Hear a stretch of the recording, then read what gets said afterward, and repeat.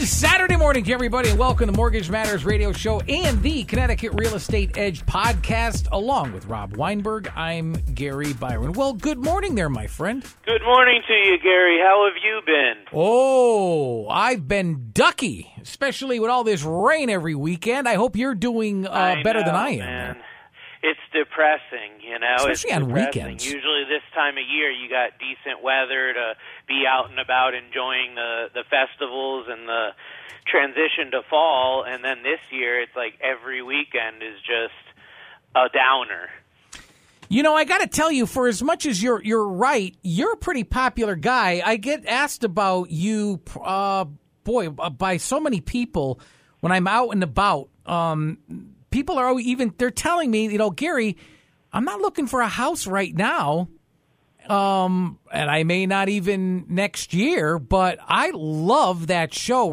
This guy really knows his stuff. And I just love the show that they feel that they know you and that when they are ready, and maybe it's a year from now, maybe it's 2 years from now, you're the man. You're who they're going to. So, I guess it's sad that they're not doing anything right now, but you're planting seeds, that's for sure.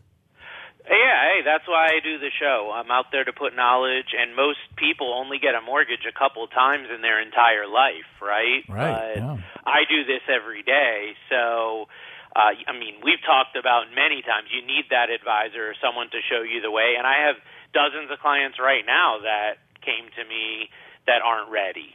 You know, they're 6 months away, a year away, a couple years away. And I have some recent closings, Gary, that I've been working with for well over 12 months to get them into position. So I don't remember the exact statistic I heard, but there's just a huge cohort of people right now that seed is planted that they want to buy a home, whether they already own one and want another home or whether they're buying their first home. And because of the media, because of the propaganda that's out there from the media about negatives against housing in the real estate market, you know, scare tactics, I would say. And because of that, a lot of people are like, well, they're talking about these rates high, so as soon as I hear they're going down, I'm getting in. And other people going, oh, I hear the prices are way too high right now. I'm not getting involved in that, but as soon as I see those prices go down, I'm getting in. So there's and it's the most I've ever seen in my entire tenure in the industry of so many people ready to pull the trigger on buying a home when something else happens, right? It's like the issue is that everybody is thinking the same thing. And there's a saying in investing that says, whatever the masses are doing, you want to do the opposite, right? I've heard that, So I almost feel bad for some of these people, Gary, because we all, in the industry, we all know what's going to happen when the rates go down. We all know what's going to happen if and when prices, you know, retrieve a little bit. But unfortunately, it doesn't rhyme with lower prices. No, you'll have more people going for homes. That's for the same home. So when you look at the math behind it, it ends up being, okay, instead of a 7% rate, you're going to get, let's say, a 5% rate. Great, but instead of let's say 500,000, now you're paying 600.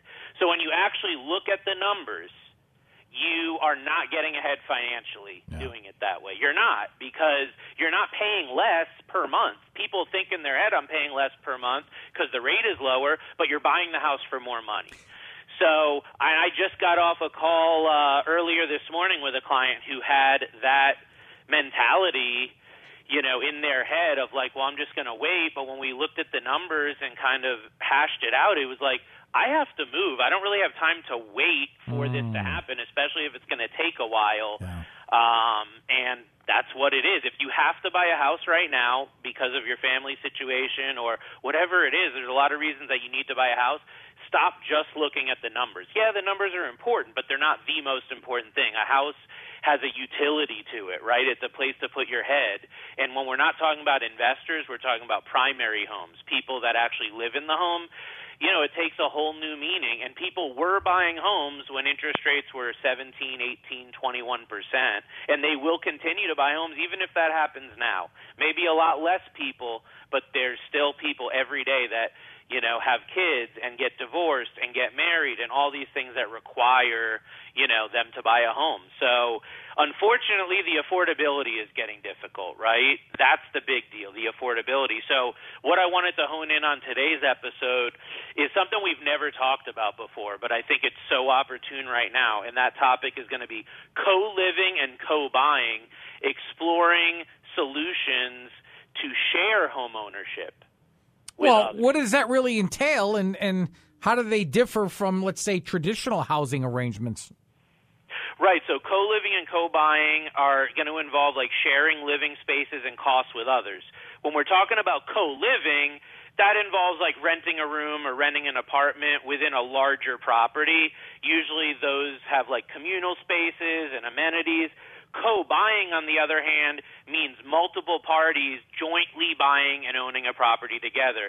And they can differ from normal mortgage or normal finance or housing scenarios because there's an emphasis on the shared living, the shared expenses, the collaborative ownership. And the reason this is top of mind right now is because many have looked at home prices in the last couple years, and they've seen homes that maybe were $250,000 or $300,000 a couple years ago, and they're now $100,000 or more higher. And that's defeating to say, wow, that house that I saw years ago that was affordable, now it's not affordable anymore. What can I do to get into that home, right?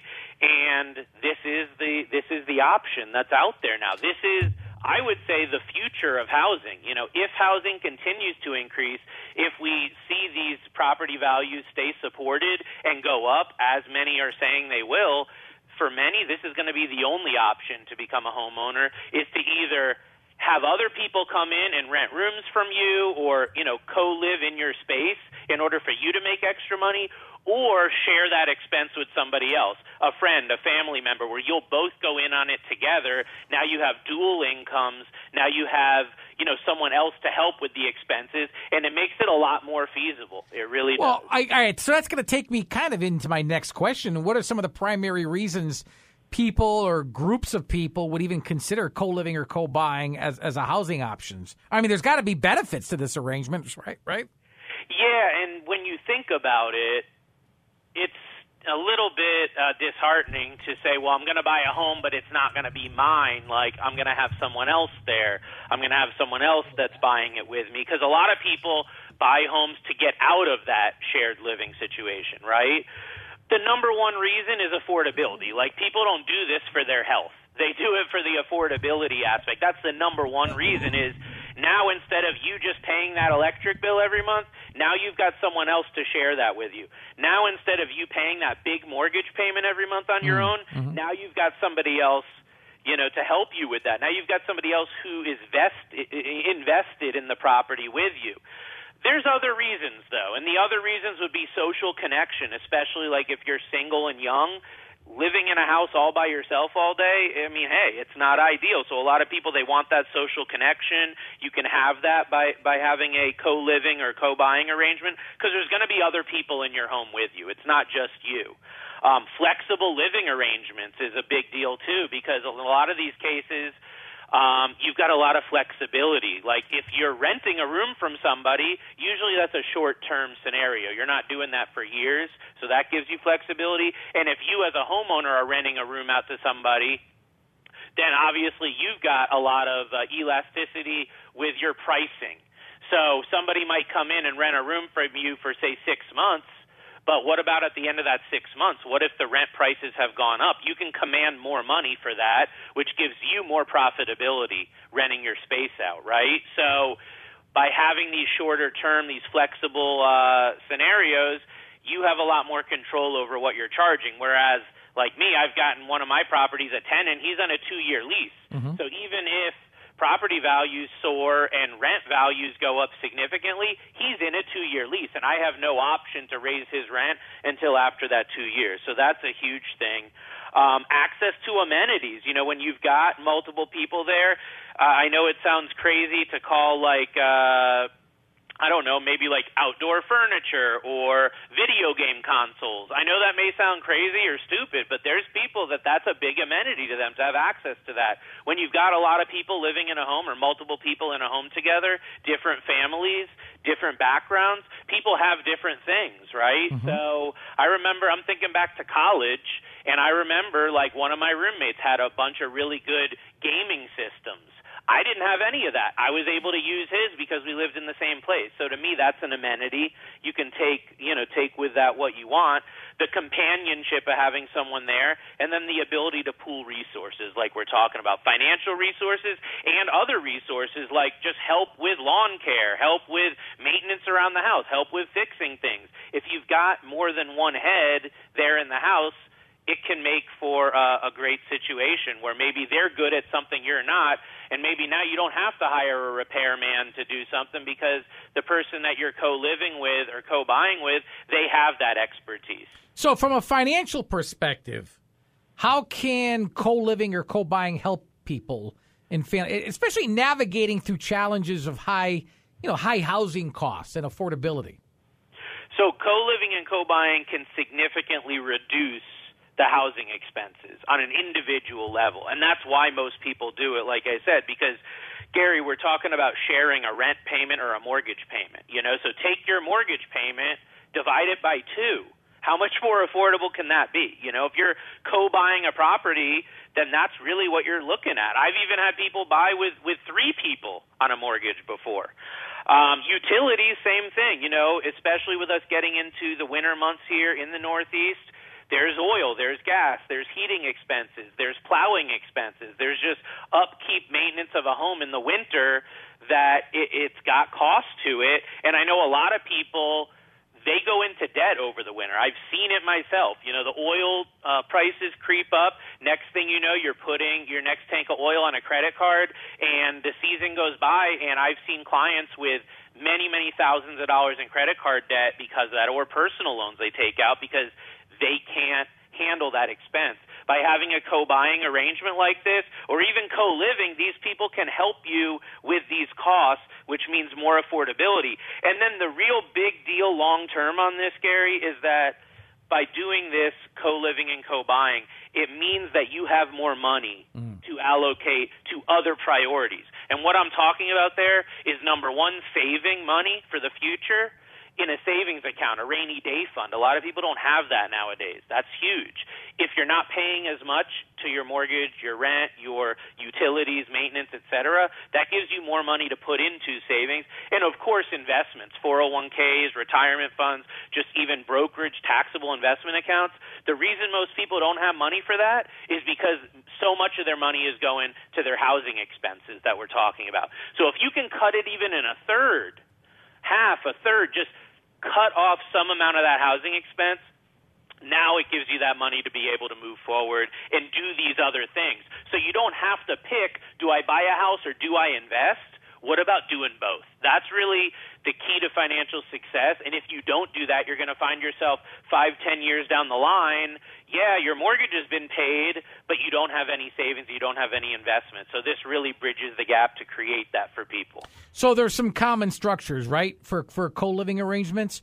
And I would imagine, these structures got to affect the financing options and mortgage considerations. They do, yeah. So the co-living that I've seen and the common structure is somebody buys a house. I have a client, we'll talk maybe about an example here, but basically, you have a house, you have a 3-bedroom, but you're a single person. You only need 1 bedroom. These other 2 bedrooms are sitting there doing nothing.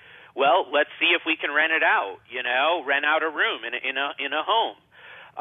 Have that co-living arrangement, right? So that's a very, very common structure. Obviously, everyone knows the structure of like an apartment building where everyone lives in one structure under the same roof and shares stuff, but they each pay their own rent, right? So that is a similar structure. Usually the co-living arrangement doesn't involve mortgage considerations because renters are not homeowners. So where the co-living comes into play is you as a homeowner renting rooms out to others to make ends meet or to lower your financial burden. And like I said, I've seen that quite a bit. But when we're talking about co-buying, when you're buying a property with other people, many times I've seen these, you're not related, right? So it's somebody buying it with a friend or buying it with, a coworker or someone like that. So, there are specific mortgage considerations to understand with that, but of course we have to evaluate the credit and all the different things, right? So these are totally allowed, and there's a lot of options when it comes to mortgages for co-buying arrangements.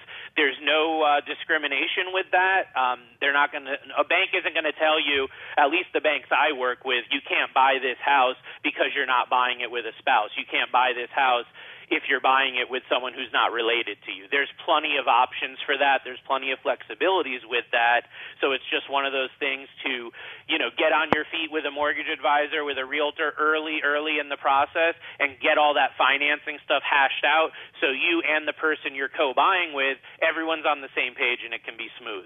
So co-living, co-buying arrangements, are you saying it could actually, could it actually influence the mortgage applicant process? I mean, are there specific criteria that lenders are looking for or will consider in these cases?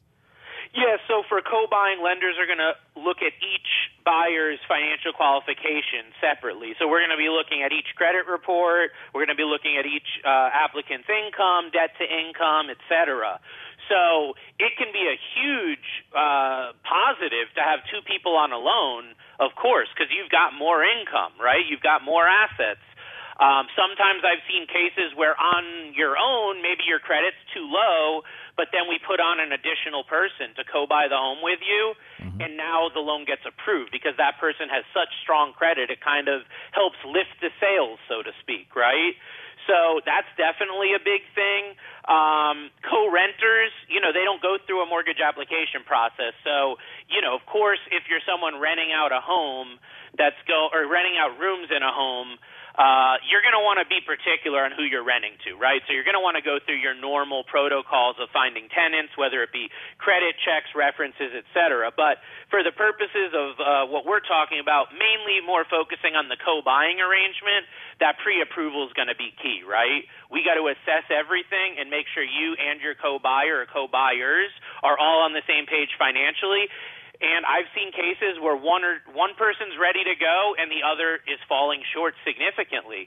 Rather know that now than later so we can do things to, right the ship, so to speak, right? So That's what it's all about. That's why we need to do this early. We always talk about getting pre-approved early. Nothing is changing when we're talking about co-buying. If anything, you want to get pre-approved earlier with co-buying arrangements because you don't know necessarily all the ins and outs of your co-buyer and their financial situation, credit, income, et cetera. So let us hash all that out. Let us put a specific plan together and then know whether you're ready to move forward immediately or whether we need to step back, regroup, and maybe make some changes. Folks, you are listening to Mortgage Matters radio show and the Connecticut Real Estate Edge podcast. You can check out Rob online at www.robgw.com, and his phone number is 860-413-3938. I will repeat both of those points of contact. I'll even throw in a free email address more towards the end of the show. All right, I want to talk about your role in all this as a mortgage advisor. How does it play in as far as guiding clients that are interested in, co-living or even co-buying process? Yeah, so, definitely the pre-approval is a big piece of it. As a mortgage advisor, that's going to be where I can come into play, is offering insights into the financing options, offering insights into what needs to be done to qualify for the property that you want to qualify for. So that's the huge part on the mortgage advice side. On the real estate, professional end, it's going to be, especially in this market, considerations of what properties are going to work best for this. So if you're co-buying with somebody else, you might both want a big master suite or a big bedroom. Not all properties have that, right? So there might be specific considerations that you're going to need to understand, that your realtor is going to need to understand to really pinpoint what properties, what areas are going to work best. Also on the co-living side, if you're buying a property to consider renting out rooms, you're going to want a specific property, right, that has certain things to make it more I guess just to make it more flexible for multiple people to live in the same home. So I think what we're talking about here is the layout of the home, being conducive to have multiple people there. Again, in my head when I'm talking about this, I think back to like the fraternity house in college, right, where you have all these people living under one roof, and that's probably an embellished version of this. But, it could be a 3-bedroom home where you're renting out a room to a friend or you're renting out to a coworker or whatever. It's just a matter of making it comfortable for everyone. Having that living room, having that area, the communal space where it's going to work. It's going to make sense. It's not going to make people uncomfortable. And that's where the real estate pro comes in, is knowing what your needs are, what your wants are, what your must-haves are, and then moving you in that direction. But I'll tell you, in this market, it is difficult to get all of your wants and needs because the inventory is so limited. So what we find happening a lot is that you end up having to spend a lot more money than maybe you thought or budgeted for in order to get all of your needs and wants met. And again, this comes full circle because that's what co-buying is all about. That's what co-living is all about, is lowering that expense so you can afford a more expensive home. You can afford to get the home that you want, but you can afford it using this arrangement versus just winging it on your own. I mean, there's got to be potential downsides to all of these. There's got to be challenges associated with co-living or co-buying experience that people should be aware of, right? I would imagine. There's huge challenges. When you're thinking about this, you can just think about the fact that there's a lot of disagreements with people every day, right? So I would say in a co-living arrangement or co-buying, there's more disagreements because there's more decisions that have to get made. So the big challenges are disagreements among tenants or co-buyers, and it's really a major necessity to have clear, legally binding agreements with everybody. So whether you're buying with somebody, and you need to put down on paper who's responsible for what, or, the financial aspect of it, who's going to pay what, or specific numbers, get a real estate attorney involved. There's a lot of different cases where a real estate attorney is worth their weight in gold. This is one of them, right?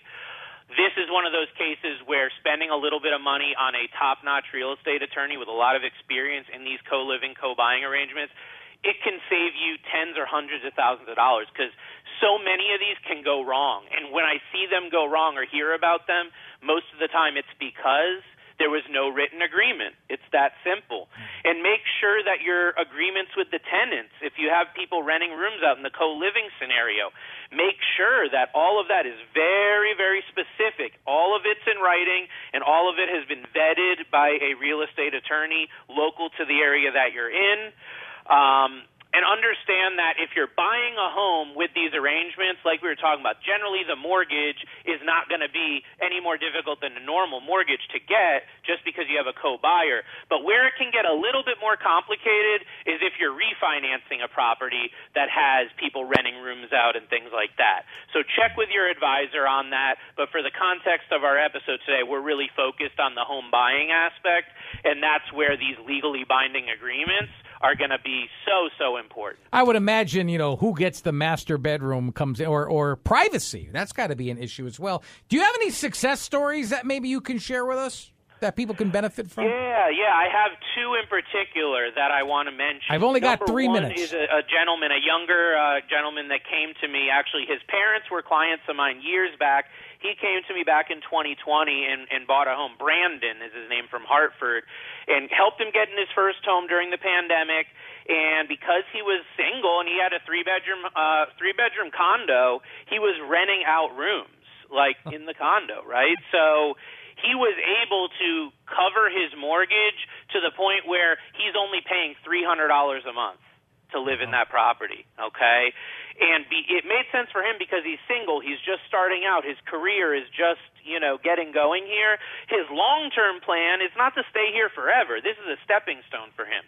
His long-term plan is to ultimately refinance the property, cash out, use that money to buy something else, and then turn this one into a rental property and buy a new home with his now girlfriend, ultimately his fiance and future wife. Like, that's what his long-term plan is.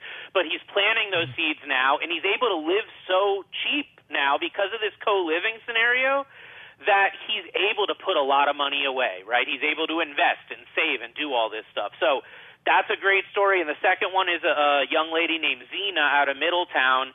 And Zena just recently bought a home with me. She actually came to me to get pre-approved like a couple years ago, and we kept hitting our head against the wall even then because she has a very, very limited income. She was making less than $40,000 a year, which in Connecticut, as a single person, that's a very difficult scenario to try to buy a home, right? Yeah. So after discussion, after just fact-finding, we found that her best friend also wanted to buy a home. And what we did was we did a co-buying arrangement where they both went on the mortgage together, they both live in the home together, they're building equity together, and they get to live as roommates. And their long-term plan is ultimately one of them is going to refinance to buy the other out and then be able to move on to their next property. So the theme that you'll hear here in the lesson that you'll learn is a lot of these arrangements make the most sense when you're either younger or you're earlier in your career or you need or you want more flexibility. I would say it would be challenging to deal with like a co-living situation if you have kids running around the house, especially young ones. And also on the other side, it'd be difficult if you're a senior to deal with all this stuff too, right? Yeah. So being young definitely can help. But you can start building the long-term wealth now using these ideas instead of, like many, saying, oh, well, I'm just going to keep saving. I'm just going to keep trying to get my income up. I'm going to keep doing all this. Then next thing you know, it's 3, 4, 5, 10 years later, and you still haven't bought a home. All right, this is a way for you to get in the game soon. I've got, oh, man. Can you answer this question quickly? Any advice that you could offer people? Because I need to wrap this show up. Yes, research, number one piece of advice. Do a lot of research, get very, very clear agreements, and open communication is essential. Financial stability and being compatible with the lifestyle of the person you're co-buying or co-living with is big. Long-term goals, all that stuff. Consult with realtors, lenders, and attorneys to make sure you don't make any big mistakes. I couldn't have said it better myself, and in a timely manner as well. Folks, if you'd like more information on this episode or any of the others, please head on over to www.robgw.com. By the way, if you'd like to get a question answered on these, maybe even next week, simply send us an email at mortgagemattersradioshow@gmail.com. And the phone number, if you want to schedule a consultation with Rob, simply write this phone number down and give him a buzz. 860-413-3938. Again, it's 860-413-3938. For Rob Weinberg, I'm Gary Byron. Thank you so much for listening to Mortgage Matters Radio Show and the Connecticut Real Estate Edge podcast. Until next Saturday morning, have a good one, everybody. So long.